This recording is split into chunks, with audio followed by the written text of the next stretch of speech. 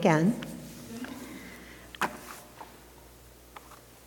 If I seem a little off balance, it's just because today I'm going to give a sermon that I gave when I was in St. John's at the beginning of September. So I've had to change a few words and get the months and the things right. But as much as I hate talking about COVID and the coronavirus, there's a little bit of mention in this because we were doing a reboot series in St. John's with Pastor Rod, and so I piggybacked in on the very last week of it while he was on vacation. Will you please pray with me? Loving God, we thank you so much for the opportunity to be here in your presence, worshiping together, learning together. Lord, may the words of my mouth and the meditations of all of our hearts be acceptable in your sight, O Lord, our rock and our redeemer. Amen. So it hardly seems possible that it's October. When the coronavirus became known to us, it was March. And many things have happened in the last 6 months. When the quarantine was imposed on us, little did we know how much our lives would change in the days and weeks and months to follow. I never imagined that I would live in a pandemic. In March, I didn't want to fathom the breadth and the depth of change that was going to occur. Pre-pandemic, I was living a very hectic life.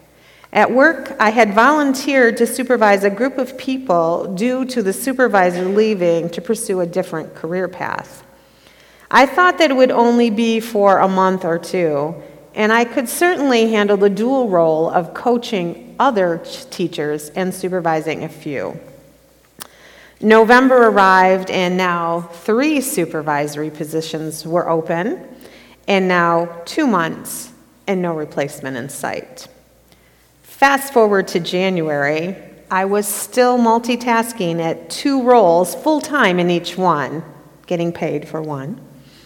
As you might imagine, I was exhausted, and I didn't feel much of a coach or a supervisor. And by the end of January, I was very ill with a cough and a fever. February was not much better. I would feel okay for a short time, then I was miserable again. March arrived, and I was still ill. Being sick and exhausted was all new to me because I'm usually very healthy. The morning of Friday, March 13th, was the beginning of a new phase of my life as well as those of my coworkers. We were told, disinfect your classrooms, the toys, common areas. And then we learned that we would be going home and at that time not returning to work until April 6th. This was all due to the governor announcing that schools would be closing until that date. None of us were ready for the events that would next take place. Although I must admit, when the quarantine first began, I was relieved to have some time to decompress and rest. I needed to have that healthy body again. The weeks of March were unsettling yet restful for me. I was feeling so much better and ready to get back to normal life by April.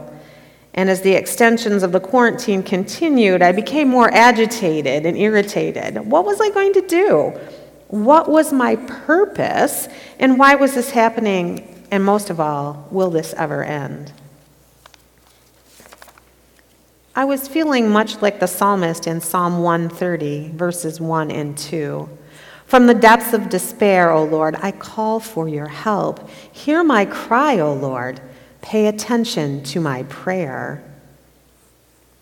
I am sure that I was not the only person having these feelings. Being isolated from my family and friends and favorite activities was very difficult. Transitioning from a busy, hectic life to one of solitude and isolation certainly caused me some anxiety. And at times I felt as if I was far away from God, sinking in the quicksand of my despair. It was crucial that I find my way back to God. It's not that I ever stopped believing, but I had begun to drift and question. God never gave up on me. God opened my heart through watching the services on YouTube, friends praying for me, and most of all, enjoying the beauty of nature around me. During quarantine, the options were to sit inside and feel sorry for myself, or walk outside and enjoy the beauty around me.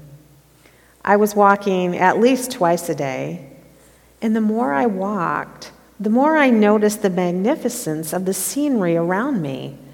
The trees came out of hibernation, first buds, small leaves still wrapped tightly together, blossoms, full-sized, lush green leaves. Each day provided a variety of weather, cold and snow, remember the snow late in the spring? Rain and sunshine. Birds were singing and making nests. Rabbits were frolicking in the yard. Ducks and ducklings were swimming in the water. And even a deer was seen in the marshy area right near our apartment.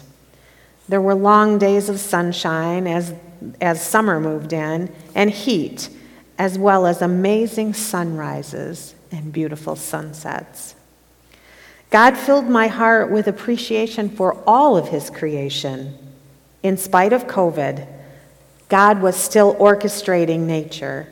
In a world turned upside down, God was still working in my life, creating and sustaining me.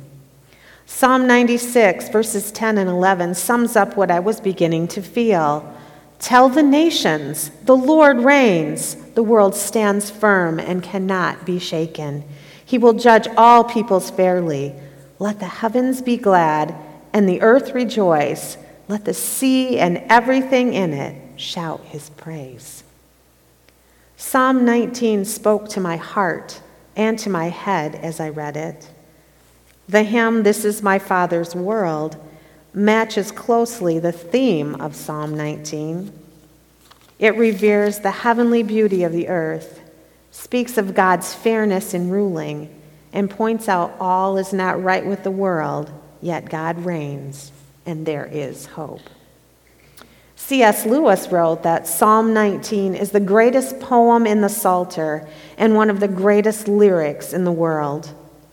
This psalm combines beautiful poetry with profound theology.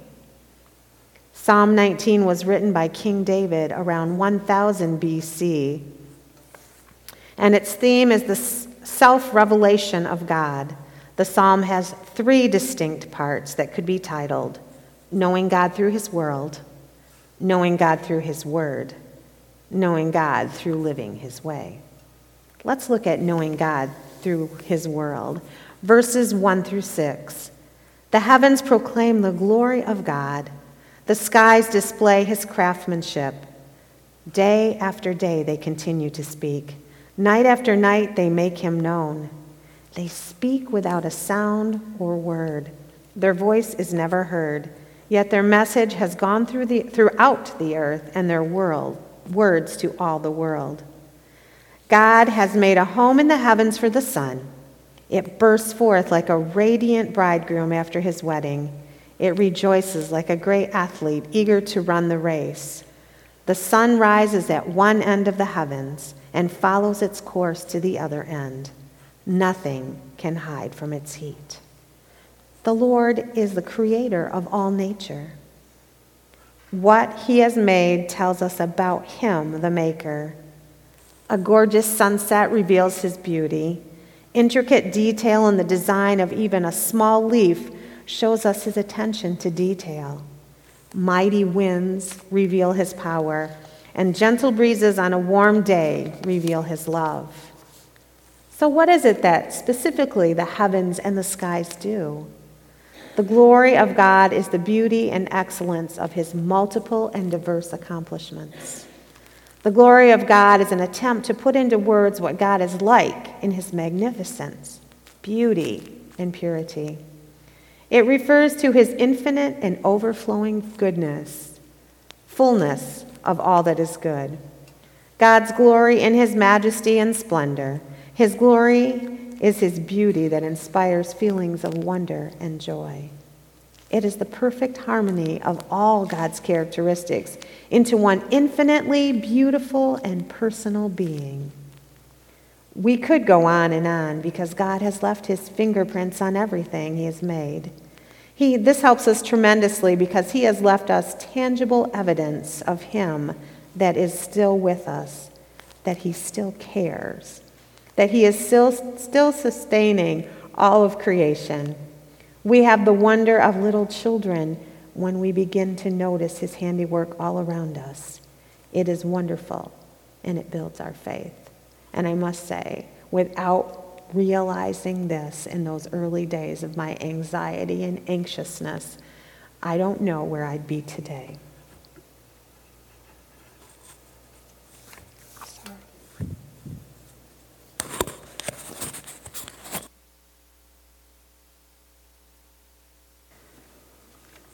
Then we meet God, know God through his word. The instructions of the Lord are perfect, reviving the soul. The decrees of the Lord are trustworthy, making wise the simple. The commandments of the Lord are right, bringing joy to the heart. The commands of the Lord are clear, giving insight for living. Reverence for the Lord is pure, lasting forever. The laws of the Lord are true. Each one is fair. They are more desirable than gold, even the finest gold. They are sweeter than honey, even honey dripping from the comb. You see, God does reveal himself through his word, the law of the Lord. The word of God is perfect because it is directed toward the well-being of man. It gives us comfort and encouragement. The law was not given to keep us from having fun. It was given for our own good. Sometimes we don't act like we believe that. But God loves people, and what he has told us in his word is what is best for us. The testimony of the Lord, making wise the simple, means it gives man a solid foundation and stability so that he is not easily led astray. And it talks about the precepts and the statutes of the Lord in 8a and the commandment of the Lord in 8b. The precepts and the commandments refer to the precision and authority with which God addresses us. They revive and refresh us, encourage us. And just like nothing is hidden from the sun in God's natural revelation, God's word enlightens us and reveals evil.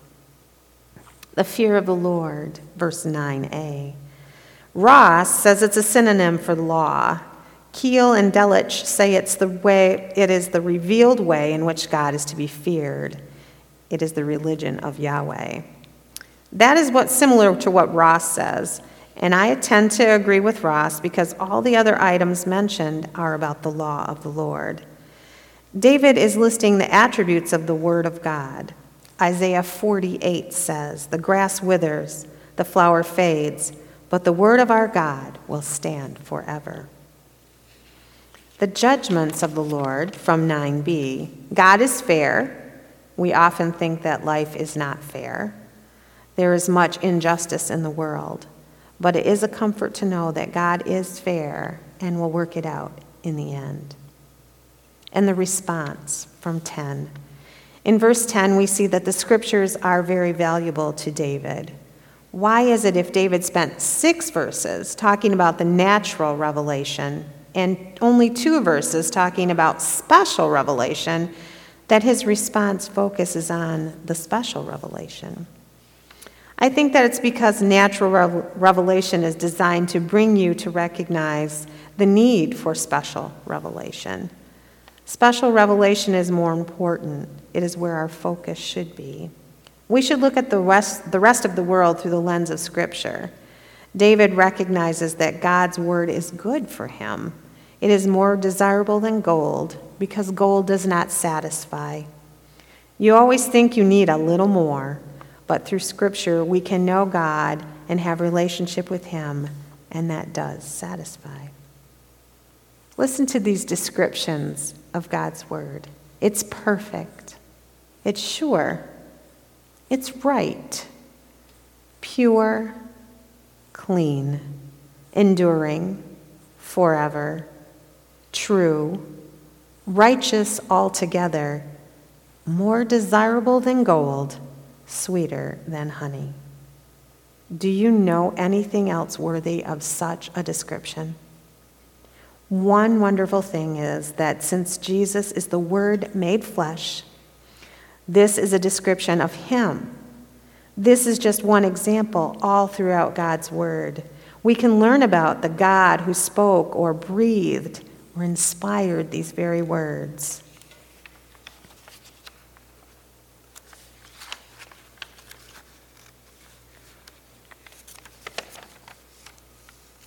And then we know God through living his way. Here are the verses 11 through 14. They are a warning to your servant, a great reward for those who obey them. How can I know all the sins lurking in my heart? Cleanse me from these hidden faults. Keep your servant from deliberate sins. Don't let them control me. Then I will be free of guilt and innocent of great sin. May the words of my mouth and the meditation of my heart be pleasing to you, O Lord, my rock and my redeemer. As we know and experience God through his creation and his word, our hearts will desire to please him. The reason, verse 11, because the word warns him of evil. In verse 11, David says, by them, that's the precepts and the commandments, is thy servant warned. Scripture warns us of our inherent evil, our sinfulness. Scripture warns us of our condemnation and destination without God. It tells us what is coming in the future, which is judgment. Scripture warns of specific temptations and sins. It tells us what not to do. And Scripture warns us of our obligations. It tells us what we should do. And by obeying the word, it brings us great reward. There is peace and pleasure in obedience.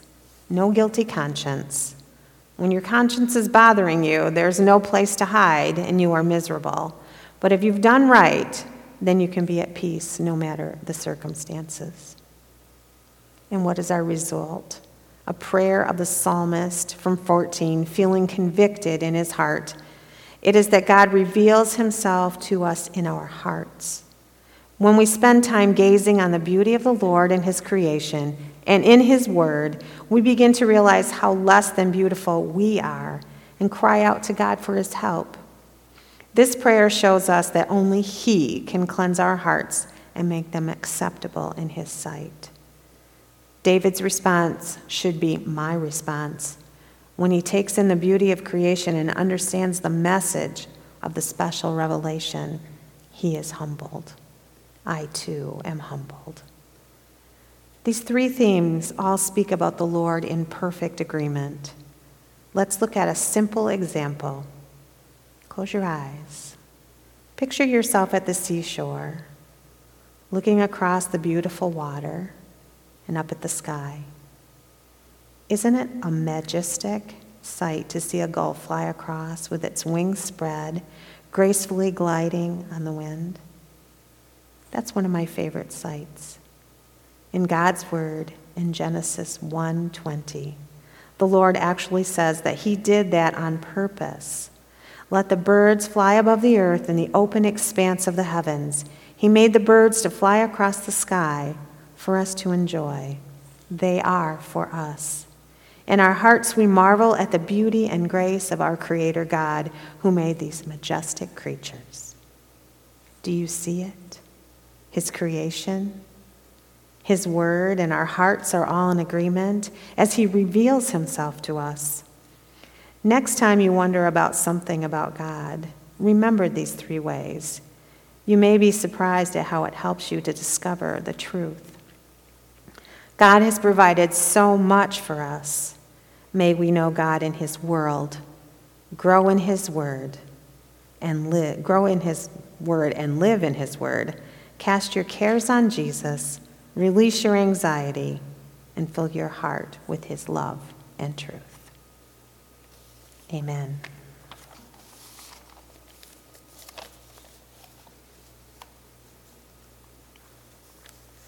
I left my cheat sheet down there. Is it time for the benediction? All right. Would you please stand for the benediction?